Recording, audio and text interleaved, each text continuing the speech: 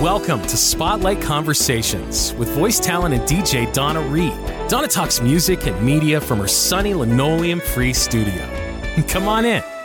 Yes, come on in. Thank you for listening to another edition of Spotlight Conversations, where I talk to people in music or in media. This week it's about music, talking to a singer-songwriter from Poetry, Texas, Scott Shawn White, talking about his new CD, Call It Even. And when I heard he was from Poetry, Texas, I thought, it just fits. It's perfect. Yeah, doesn't it? I know that's right. First of all, thank you for having me, and I really appreciate it. And Poetry is about 45 minutes east of Dallas, out in the sticks. And we've lived out here for about 5 years now, and that is definitely part of the reason we made an offer on that house immediately. Because of where it was. Sure, I understand that. Like, wait a minute, I'm a songwriter and this is poetry. We belong here. Yes, you do. I was looking at your Facebook page and I see there's a new single, Humankind, and a video goes with that. Tell me a little bit about making the video.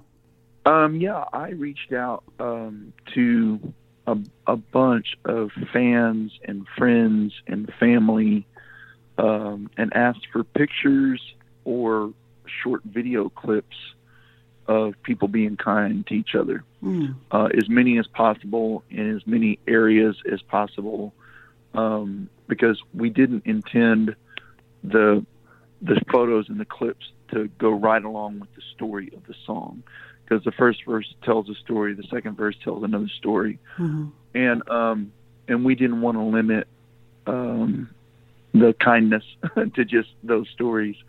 So I'm just so thankful to everybody that responded to that. I even asked, hey, do you have friends involved in charity organizations or homeless organizations or, et cetera, et cetera. And so we got some folks in those areas, and then we just collected a whole bunch of those and then sifted through them to see which ones,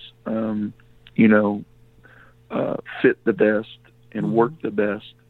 And then, it took a while to figure out what order to put those clips in and where to integrate the scenes of me playing and singing the song too. But it was fun, and we're really proud of the way it came out. How long did it take you to write the song? Did a bunch of thoughts come in your head and you just went in there and did it, or? I wrote that with my friend Helene Cronin, and it took us a couple of different writing sessions over 2 different days, a few weeks apart, as I remember, to write it. We talked for a while just about kindness as we were trying to figure out how to write the song, how to convey that message without blatantly just saying be kind, And so we talked for a little bit about her oldest daughter, who was a hospice caregiver for like 7 years. And that's kind of where the first verse came from. And then we talked about bullying a little bit, because I got bullied when I was younger. I didn't grow till I was a junior in high school. So as I like to say, it shows I was not always 6'4" and 235. That's all right. And, things come up good later down the road. So right. So when I grew, I had a different heart for those kids and those people who hadn't grown yet. So that's kind of where the second verse came from. And then we talked about my brother Joey a lot that day. Joey had Down syndrome, and he passed away in February of 2016. And he had lived with me and my family, my wife and my kids and I, for most of my adult life. And but anybody that's been around special needs kids, Down syndrome kids, know that they're just like the best at being kind to folks and loving folks. And so we talked about him a lot that day, and it was significant because that was about 2 years after Joey passed when we wrote the song. And it was significant because that first day we were working on the song was the most I had talked about Joey and been okay, and not felt like, okay, I'm about to collapse on the floor here. So it was good for you too. So Joey inspired a lot of your songwriting since he was with you most of his life then. Yeah, yeah. Most of my adult life, he lived with me. He was older than me by about 9.5 years, but he was eternally little brother. Nashville, well, Texas Nashville songwriter. I'm sure you've made many trips to Nashville, but why that? And who do you work with when you're up in Nashville? Well, I'm a staff writer in Nashville, and I've been going back and forth to Nashville to write once or twice a month for the last 17 years. And in the last probably 3 years, it's been twice a month all the time, except during the pandemic. We had like a 4-month break there. But so I go up there. I'm there 2 weeks a month. I generally try to do it every other week. And I have a little, most writers who've been in Nashville for a while have their tribe or their little crew. They have a set of folks that they write with a lot, and that's true of me as well. Friends that I've just written with for anywhere from 5 to 15 years, and then my publisher books me with some new folks every now and then, other publishers, writers, and books me with artists that are on record labels and things like that. It's not your typical job situation where you apply for it. You just kind of go up there, and 99.9% of us, when we go to Nashville, we have a lot to learn. Like we're not ready when we get there. Yeah. So you go in, you get your butt kicked on a regular basis, day in and day out. You go to shows at night and you hear songs that kick your butt night in and night out. And you just work on it and you work on it. And then you play some shows and somebody hears a song of yours that, is actually okay and decent. And they go, hey, I want to write with you. And then you play some shows and somebody hears you and they go, hey, a publisher happens to be there that night. And they go, hey, come to my office and play me some more songs. And you can also bring demos. Sometimes they're like, just play me some of your demos, demo recordings that you've made, if you've made any. But most of the time, you just sit there and play your guitar and sing. And if they like that, they'll usually like, well, let me book you with some of my writers, because they want to see how it goes and get feedback from their writers about all that. And it's really that town, like any business, is all about relationships. And relationships are only built over time. And so you got to spend the time there. And even when that process starts with the publisher, it's all about relationships, and who you know and who you've gotten to know, and they've gotten to know you, and they refer you to this publisher who they know, likes your kind of songs and likes writers like you, and things like that. So just kind of work your way up and in, if that makes sense. It does. Who did you work with? And the first time you were able to work with a relatively well-known songwriter, what was that like? Well, that was back in like 2007. I got my first publishing deal, and I got put in the room with a whole bunch of people that I was not ready to be in the room with. That's a good thing, though. Isn't that a good thing in a way? I sure do appreciate that publisher giving me that opportunity. But looking back, I'm like horrified. Like, I was not ready to be in the room with them. And one of the ones that always stuck out was a guy named Walt Aldridge. And he wrote that Ronnie Milsap song, There Ain't No Getting Over Me. Oh, really? Okay. Yeah, I know it. Yeah. And he also wrote I Loved Her First by Heartland, that father-daughter dance song, I Loved Her First. Oh, right. Oh, that's a great song. Yeah. Wow. He wrote a bunch of stuff, and he was great. But, yeah, it's intimidating at first. But the cool thing about most of those, I'll call them big writers, is that when you get in the room with them, hardly any of them have any kind of ego at all. That's one of the most beautiful things about Nashville and the Nashville community, the songwriting community, is, you walk into a room with somebody. Like, I write with a guy now named Doug Johnson, who wrote 3 Wooden Crosses and Love Like Crazy and a ton of stuff. And I was terrified the first time I wrote with him. I ain't gonna lie. I mean, terrified, like shaking, playing the guitar, terrified, right? And, but he even, that day was just so gracious and was just like, hey, this is just a writing session. We're throwing around ideas and we're going to work on this. And it was just like any other writing session, except that dude had hits. But why do you think egos are better in check with songwriters? Why are songwriters, where are they coming from? My theory about that would be that, and that's a great question, by the way. My theory about that would be that songwriters in general, who are any good at it, mm-hmm. they're just real people. They've been through some stuff, probably, is part of the reason they're songwriters. And they're just down to earth. And also, too, if you write good songs, that a lot of time you had very little to do with it. That old thing about, I just hold the pen. Oh, yeah. I've heard it. I've heard that. And God writes it. There's a lot of work involved. I don't have many songs these days that fall out in 20 minutes or an hour.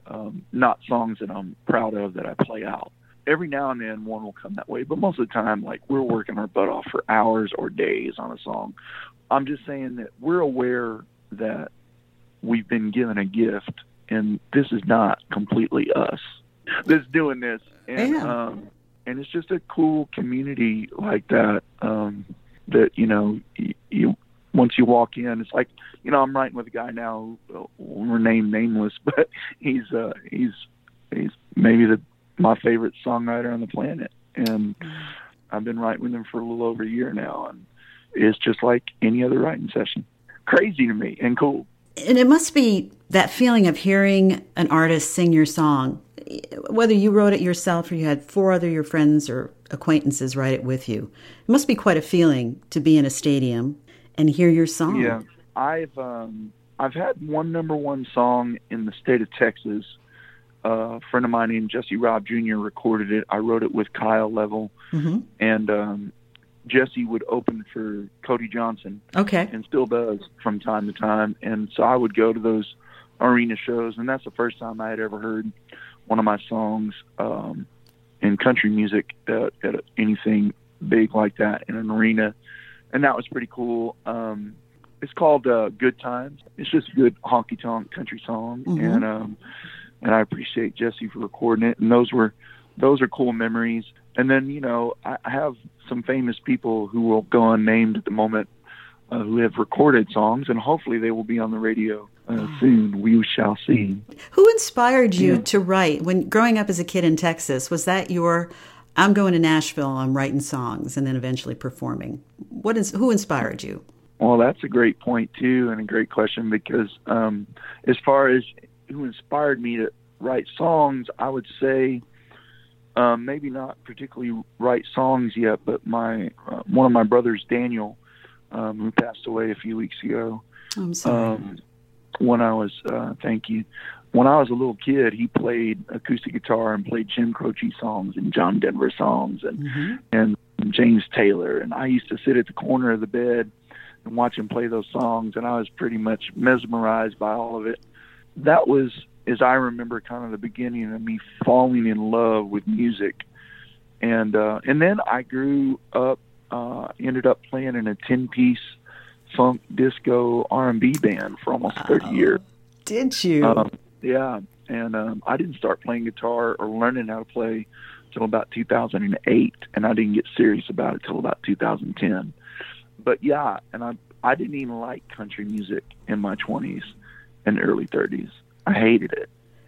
And but I wrote hip hop and R&B up until that point, and then as I got older, and started dealing with some of the stuff that came from my childhood, I grew up out in the sticks in Kerrville, Texas. Okay. And so the stories I had to tell were country stories. They couldn't tell them in R&B and hip hop. So when I got into my 30s, I started to try to write some of that stuff, and it kind of came out country. And then in 2005, I started going to Nashville. So I'm talking with Scott Shawn White, singer-songwriter from Poetry, Texas.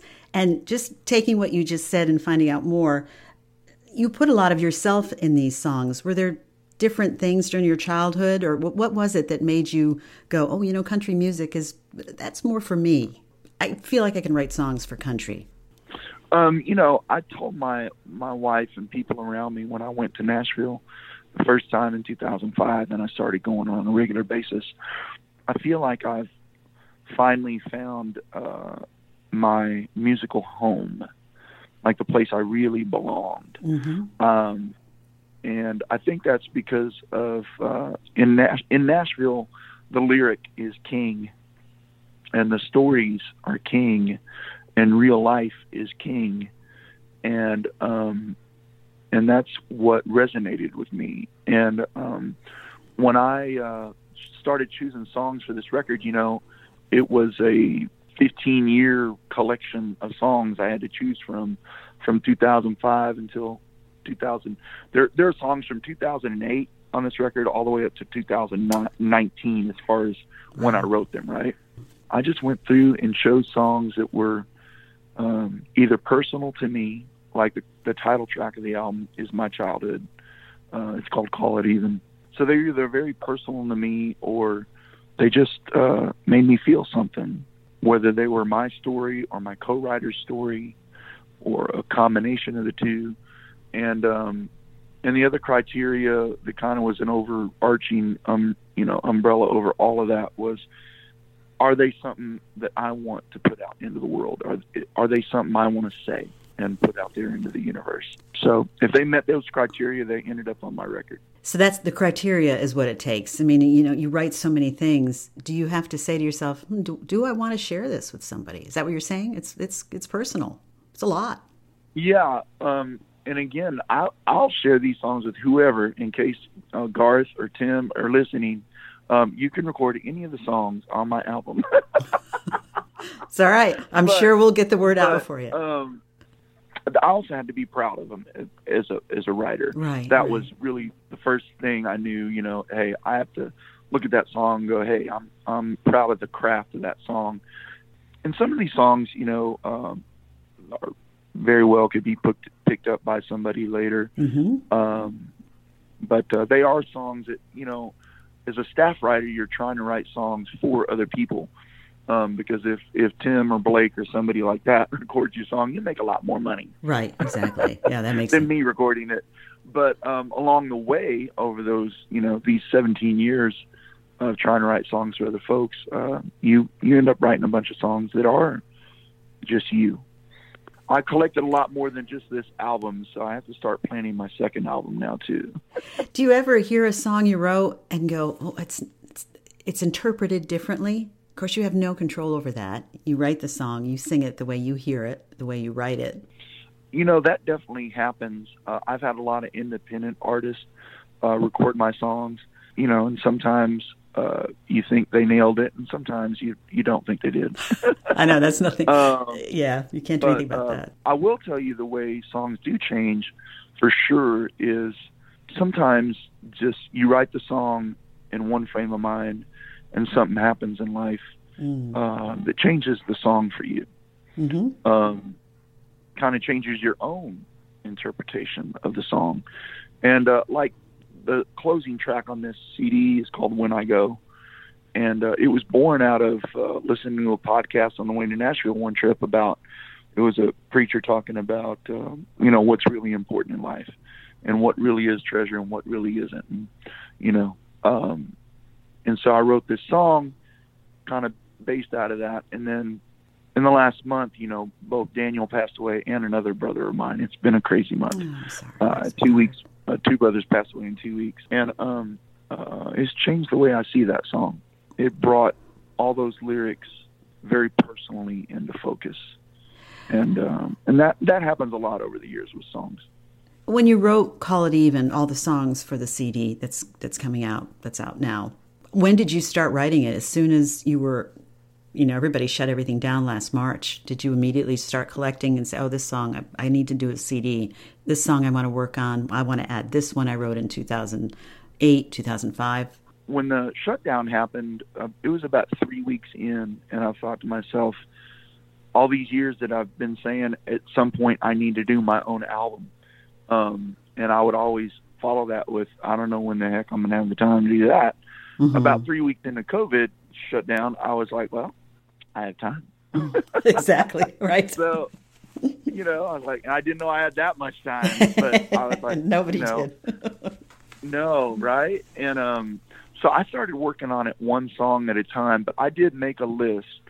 It was probably, initially the list was probably 20, 25 songs, obviously, which is, you know, way too many for an album. But I just, you know, made that list following that criteria and then whittled that down to 12 or 13, ended up with 11. And I just worked on them one song at a time. Because I produced it myself, I would just kind of put the bones together at the house, the basics. Mm-hmm. And then one of the great things about the internet, with all the bad things come with it, there's a lot of great things. And one of the things is I could just send the files to my friends in Nashville or my friends in Austin, my friends in Dallas, and say, hey, you know, put guitars in this, put pedal steel on this, put background vocals on this, you know, and they'd send the files back. And so the record got put together one song at a time pretty much. And I started on it in late March, early April, and it was mixed and mastered in early October. How about touring at the end of this year, of 2021? Yeah, definitely. Let's hope. We need the world to fully open up safely. And because especially artists like me, I'm a listening room kind of artist. Mm-hmm. I need rooms like the Bluebird Cafe and Nashville and the Saxon Pub in Austin and those kind of rooms, and house concerts, which are always listening rooms. This record and my craft is all about the lyric and the stories, and you need an audience to be paying attention and listening. So I say all that too, because with the COVID thing, you know, those listening rooms will be some of the last ones to open back up, because most of them are small. They don't have a ton of capacity in the first place. I trust it'll work out, and I'm going to get out there as soon as I can. I'm getting my second vaccination shot on Thursday. Yay! So I will be safe. So I'm happy about that. I'll just go out there as much as possible as it progresses, and hopefully we keep progressing and don't regress at some point. And you're doing good things, and other artists are noticing your good things, including Jack Ingram. He really likes your music. Yeah. Yes. That's just crazy. I met him at a thing in Austin a few years back, and I played a couple of songs, and he came up to me after that first set. We are all hanging out for about 3 days. It was a little thing called Texas Songwriter U. Okay. And I had played a couple of songs, and he came to me after the set, and he's like, "Man," he said, those are the kind of songs that just make us as songwriters go, F you, man. And so that was it made me laugh, you know, because it's funny, my little crew in Nashville, we're called the Freak Show. It's just a little set of writers that plays every Wednesday night at this place in Nashville. And that's often been my version of it, because I try not to curse, is man, that song pisses me off, or, you know, right. You hear a great song, great writer. And so it was funny to meet Jack Ingram. The first time I meet him, he has the same kind of response to songs he's jealous of as we did. Wow, I guess that's a good that thing. Hilarious. There you go. It is. And then I just kind of I keep in touch with him every now and then via email. He's like, "Hey man, you know, send me songs, you know," every now and then. So I did and do, and then I sent him this album, and he responded back, and then he sent me that quote and said, you know, use this for your album. So very, very thankful and kind of mind blown. It's wonderful when your peers give you that, hey, this is good. CD is called Call It Even from Scott Sean White. Thanks for joining me today. I really appreciate it. Thank you so much. I appreciate you having me. You've been listening to Spotlight Conversations with Donna Reed. Subscribe on Apple and Spotify podcasts or your favorite platform. Thanks for tuning in.